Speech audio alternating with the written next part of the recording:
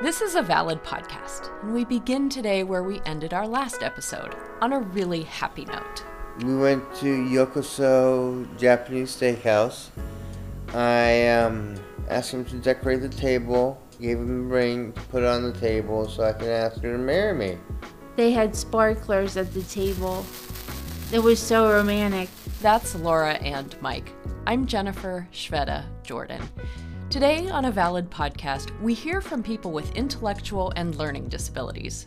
They're sharing their stories of romantic and virtual relationships, online platonic relationships, gaming and Facebook and so forth.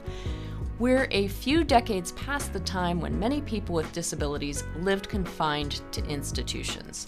Yet, in a lot of ways, our society hasn't fully supported social inclusion. That is, allowing people with intellectual and learning disabilities to freely choose relationships and roles in the community. We often either shelter or overburden adults with intellectual and learning disabilities. How do we strike a balance? I'm looking forward to exploring some of these issues with you today. Please do note that in this episode, there are mentions of suicidal ideation and self-harm that could trigger some listeners. More about Laura and Mike after this break. A Valid podcast is brought to you by All Abilities Media. The project is a collaboration between Unabridged Press and the Center for Media Innovation at Point Park University. We're grateful for support from Pittsburgh Philanthropies. The Staunton Farm Foundation funds mental health programming. Learn more about our mental health-related events and media at allabilitiesmedia.org. Staunton Farm's vision is investing in a future where behavioral health is understood, supported, and accepted.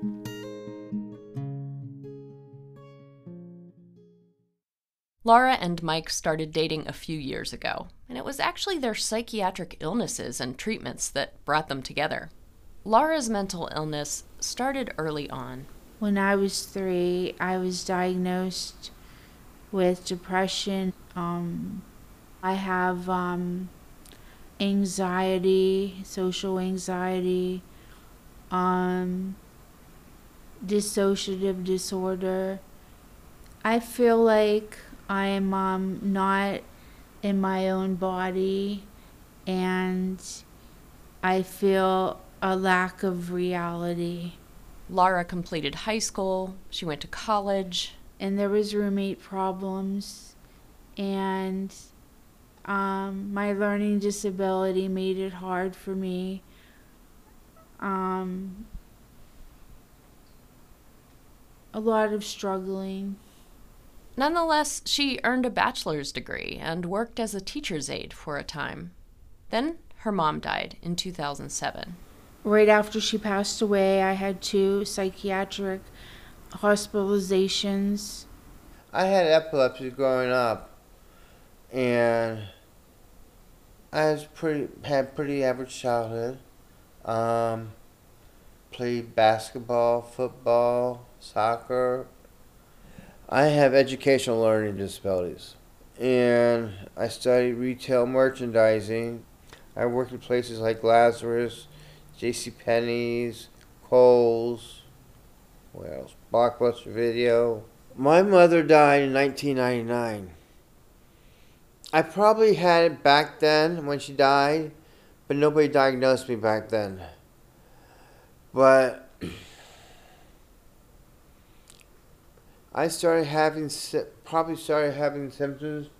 symptoms back then because I was getting manicky, spending a lot of money and stuff like that. And I was spending a lot of time in psychiatric hospitals throughout that time. And they diagnosed me with having bipolar and borderline personality. Mike married and divorced a couple decades ago. He has a daughter who is still close to him. Mike was 50 when he and Laura met. She was in her mid-40s. They both say that their experiences with illness help them understand and support each other. He encourages me to talk to my therapist, to keep my therapy appointments. He listens, and today he's going to go to my PCP appointment with me and that means a lot. When Laura and Mike considered marriage, being together in sickness and in health, that was for real. They knew what it meant. In a moment, we'll find out how Mike's proposal to Laura went. That's after this break from another podcast our producers have been enjoying. Growing up mixed race, Charmaine Fury was often conflicted. I am not a person who's comfortable being emotional in front of people. I come from Japanese and British cultures. Like I was raised by two women who were just like, we don't do that. And then I'm also Black, which is very emotionally expressive. That's coming up in season 4 of Two Lives. Find it at twolives.org or wherever you get your podcasts. Learn more about the Two Lives podcast at 2, that's the number 2, lives.org. And, drumroll, here's the moment you've been waiting for. Laura and Mike had been together for a while. He buys her a ring. They go out to eat. So he showed me the engagement ring, and the rest is history. And woohoo! She said yes. And all the staff came and clapped for us. A half a year passed, and then... It was a very small wedding, and it was really beautiful with a lot of roses, the rose garden, and it was special. So I've been keeping their last names from you for a while. I didn't want to give away the secret before you knew they were married, but now I give you Mrs. and Mr. Laura and Mike Hodis. They're by all accounts really happy. When our team met them, they'd snuggle on the couch together and just generally joke around and laugh a lot. He's a great cook. I don't cook, so... And yet, it's not as if their health challenges evaporated. Within a few months, Mike faced a crisis. I had a breakdown where my voices got stronger and stronger, and it just got to me, and where I wanted to cut and overdose. So we talked to my therapist, and she helped me work through it. I told him that he could manage it, but if he needed to go to the hospital to be evaluated, he should go. Mike spent a night or two at a clinic called Resolve Crisis Center. Then he returned to the place where he and Laura met and where they spend their weekdays. It's called the Sally and Howard Levin Clubhouse, and it's a psychiatric and social rehab center run by Jewish Residential Services. Joe Herbig, director of the clubhouse, says he and Laura keep an eye out for Mike. We team up sometimes and make sure Mike's taking care of himself, so... And of course, same goes for Laura. Mike and Joe have her back, too. At the clubhouse, routine is key. Along with others who've had psychiatric breaks, Laura and Mike set their goals every day at 10 a.m. It's to stay in the habit of a workday schedule. Mike's work is selling burgers and snacks at a cafe. Laura helps him out. She's also known for her work in the kitchen, where she patiently brushes braided challah bread with egg. The couple says the clubhouse is like a family. And while it provides a lot of support, Laura and Mike also rely on assistance from what's called a supports coordinator. The coordinator's role is to ensure people with disabilities have food, medical care, safe housing, good social relationships, those things that all of us need. But Laura says about her supports coordinator, she's not the best. Laura says the coordinator wasn't returning calls, she canceled appointments. Now, we couldn't verify this information with the coordinator's agency, but Laura's wouldn't be an unusual complaint. One study found that supports coordinators' caseloads, low wages, and exacting compliance documentation can lead to burnout and turnover. Now Laura's waiting for a new coordinator. Now, if Laura had been in touch with a coordinator, she might have known that saying yes to Mike's proposal meant a big cut in her food stamps. She now gets $16 a month. Yep, $4 a week in groceries compared to over $100 that she was getting before.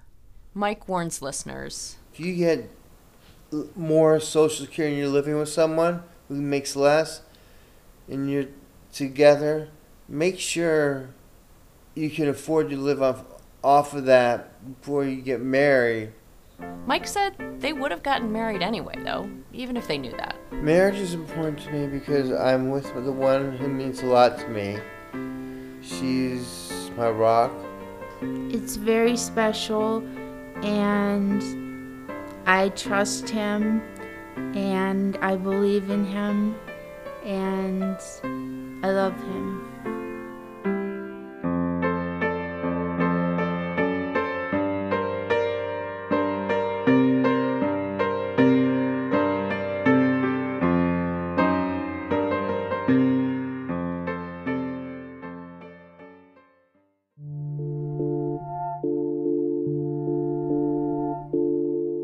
Public Source, a Pittsburgh nonprofit news outlet, is providing editorial advice for this podcast as well as photos on its website. Please do check it out at publicsource.org.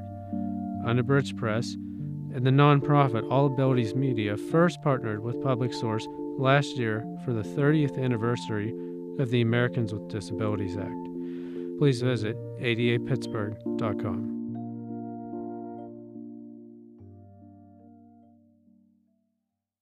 Now on a Valid podcast, we make a shift. We're moving away from talking about romantic relationships among people with intellectual disabilities because some people like to go it on their own. I like to play this one game on my Switch. What is it? It's called Animal Crossing. That's 27-year-old Hannah Dibble.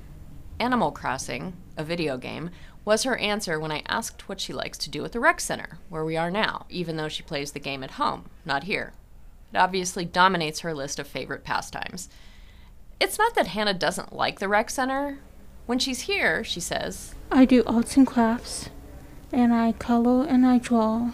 The organization PA Connecting Communities runs this program for people with disabilities. It's in Pittsburgh's South Hills. When I visit, there are 7 people with disabilities here with their aides.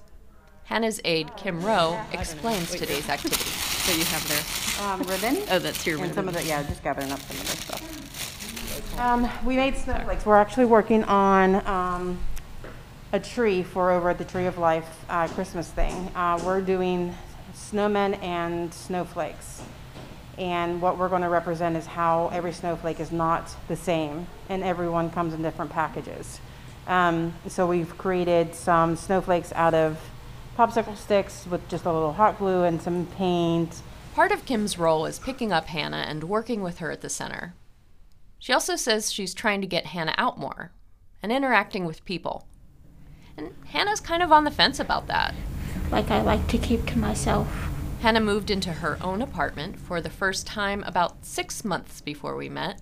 She finds the quiet a welcome change from growing up with 15 people. I do like the quiet now because when I used to live with my family, it was always loud and noisy and dogs barking, kids fighting. Her parents adopted all of Hannah's siblings. The kids had been in homes where there was drug abuse. Hannah describes her own disability as having difficulty processing information. So I was adopted by a wonderful family. But before that, my birth mother, when I was inside her stomach, she would used to drink with me inside her stomach, and that's how I got my brain issues and yeah. Hannah's birth mom is deceased now. She had a stroke. And Hannah's still close to her adoptive family, but when she moved, I started to isolate from my family, and that wasn't good. Hannah doesn't say exactly why it wasn't good, but public health experts say that isolation for people with and without disabilities can be connected to depression, anxiety, poor physical health, and that too much time alone can even risk cognitive decline and premature death. Hannah says now I have decided to keep in contact with my family and try to go over there once a week. At Christmas time, we get together and we open presents, and then we eat dinner, and then we usually watch a movie. Hannah socializes other ways, too. She has friends from high school she enjoys. They like to shop, go out to eat. But she says she doesn't see them much. She doesn't see her best friend much. Well, every time I try to get together, she's mostly busy with her family. And Hannah actually sounds pretty busy too. Besides Fridays at the rec center, she works 5 days a week in a nursing home kitchen. I wash pots and pans.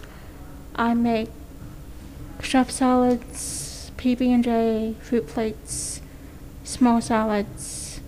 I pour the cereals for the next day. I clean the food courts, the coffee courts, and I sweep and mop. She leaves in the morning and isn't back until after 8 p.m. And even though Hannah likes being alone, I wondered if it made her nervous at all, coming back so late. She says no. Her mom helped her put in place some support from disability services agency Achieva. And they call me every night to check up on me, to see if I'm okay or if I'm doing well. And I have cameras in my apartment, so they watch me throughout the night. So.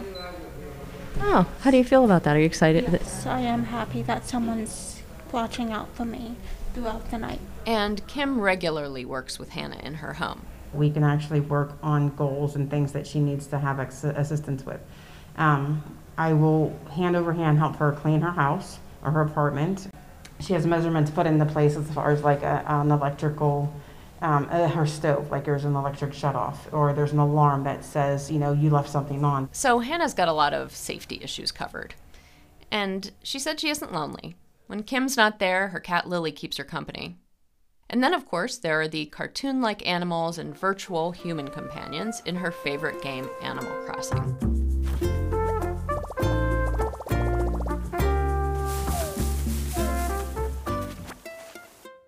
It's a so-called social simulator that she plays on a Nintendo Switch. Players move little joysticks with their thumbs to virtually explore an island, hang out on a beach, or hunt for fossils. It's as colorful as Candyland. Hannah and others create animated characters to represent themselves. They chat with each other in the game. Hannah sometimes plays virtually with her boss from the nursing home. But most of the people she plays with, she doesn't know. And that anonymity worries Kim. But less so than a previous game. Hannah was into something called IMVU. Here's YouTube gamer MMO Huts reviewing IMVU. I mean, this game is really popular for some reason, but it just comes down to teenagers and kids lying about their age to go online and side with each other. Again, it's probably a really fun place to troll around. Hannah explains why she switched over to Animal Crossing. Kim adds her 2 cents. It's a better game. On INVU, there's a lot of drama, a lot of issues. Animal Crossing is just a fun, calm, relaxing game. I like to play it for hours, and it keeps me entertained. Yep. It's safer. Safer? Yes, it's safer. Much safer. Hannah says she appreciates the support from Kim, her family, Achieva. All in all, she's really happy. Would your life be any different if you could do anything you wanted? No, I would keep everything the same. On the daily, Hannah's just doing the things all of us do. And you got your quarters. We got $10. We have to stop and get an extra. The bank's only $1 roll. They're only $1 roll because there's the coin shortage. Laundry or? Yeah, it's for my laundry. And then later, maybe some Animal Crossing.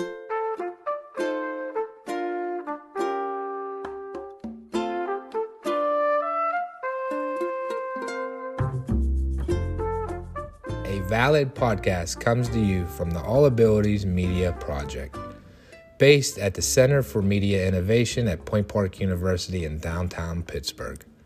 At Point Park, you can advance your career with a graduate degree from Point Park University. Choose from more than 20 Point Park master's and doctoral degrees. Learn online at your convenience or at Point Park's downtown Pittsburgh campus. Visit pointpark.edu/graduate for more info. So as we heard in Hannah's story, interacting with people online can be fun, right? It's what a lot of people do. And for people with disabilities, it can be a great opportunity for stepping outside of the worlds that are often chosen for them. Online freedom of expression for people with disabilities is actually specifically named as a human right by the United Nations Convention on the Rights of Persons with Disabilities. And yet again, caregivers like Kim are concerned about the safety issue, and I get it. Erin Gannon, who's been on each episode of A Valid podcast this season, joins me now. She shares a kind of troubling story about her online relationships. Erin's on Facebook. She has 560 friends. She shares videos she likes, friends wish her happy birthday, the usual stuff. And like most of us, she's confronted the occasional bad actor. Not long ago, someone reached out to her on a messaging platform called WhatsApp. It's owned by Facebook. The person was posing as Erin's favorite country musician. This person, calling themselves Reba McEntire, asked Erin to send Apple gift cards. Erin says she never did. A staff person in her group home stepped in when she noticed Erin was buying a lot of the Apple cards. My boss helped me get off of it. Off of WhatsApp? Yes, because it was not legit. And then later she says... It was a friend request, which was Reba McEntire. And I'm like, I have to look at this. I have to look at it. I'm like, that has never happened to me before. I didn't ask for a friend request. I just clicked on it. She requested me. I'm like, wow. So, do you think Reba McEntire herself actually... Are you kidding me? What? When I looked at it, it was real. Now, her niece told her this was the real Reba McEntire writing this time. That on the profile, Reba has a check next to her name, says she's verified, the only account, etc. But when we talked, I told Erin... Okay, I'm sorry, I find that hard to believe. No, there was one that's really her. Now, I didn't see the online exchanges, so I'm not sure what to make of all this. A few years before, I actually did write to Reba once, letting her know about Erin. So, it's possible the famous singer could have reached out, but now Erin's committed to not responding to anyone she doesn't know directly on Messenger. Erin's story isn't unique. Cyber psychology researcher Dr. Darren Chadwick points out that policymakers need to fund services to help adults with intellectual disabilities learn how to be safe online. That means teaching family and professionals how to help people with these disabilities who use social media or play online games. These virtual concerns are just one threat that people with intellectual disabilities face in the post-institutional world. And the system of care is under strain. In Pennsylvania, more than 5,000 people are in what are considered emergency situations, waiting for funding for housing, support services like Erin receives to live in a group home. Some of the people are living in squalor. Many are with aged parents who can no longer take care of themselves nor a person with a disability. Some people in these situations may be lucky enough to, at some point, move into a group home like where Erin lives. And yet, even these group homes are facing issues, severe staff shortages, even when funding is available. I mentioned earlier in this season of A Valid Podcast that I've worked in Erin's group home agency, Emmaus Community of Pittsburgh, for 15 years. In the next episode of A Valid Podcast, we'll hear from another person who lives where I work, and from some of my colleagues. I made a career change about 10 years ago. I worked in the office field for, 20 years, and I actually started substitute teaching, and my first class that I started subbing was a week-long working with individuals with Down syndrome, and I just kind of fell in love with the field.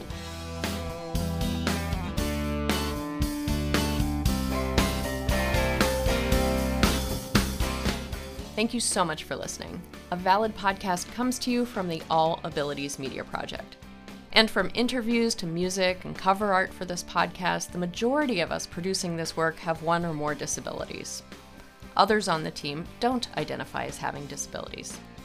Hallie Stockton with the news outlet Public Source is the lead editorial consultant for this podcast. Liz Reed of Jewel Tone Productions is our audio engineer and sound designer. Disability advocates Dr. Rachel Callum-Whitman and Erin Gannon consulted on the content of this podcast. Claire Lindsay assisted Liz Reed in interviewing Laura and Mike. She's a Point Park University student, and her work was made possible through the Pittsburgh Media Partnership. Portions of this podcast were recorded by Dan Yost at Just Records in Dormont, Pennsylvania. I'm Jennifer Shveta Jordan. I publish Unabridged Press and manage the All Abilities Media Project. That's based at the Center for Media Innovation at Point Park University. CMI Director Dr. Andrew Conti and I are co-executive producers of this podcast. I hope you'll check out some of the great photos of Laura and Mike and Hannah that accompany this podcast on publicsource.org. I'll catch you next time. Do take care.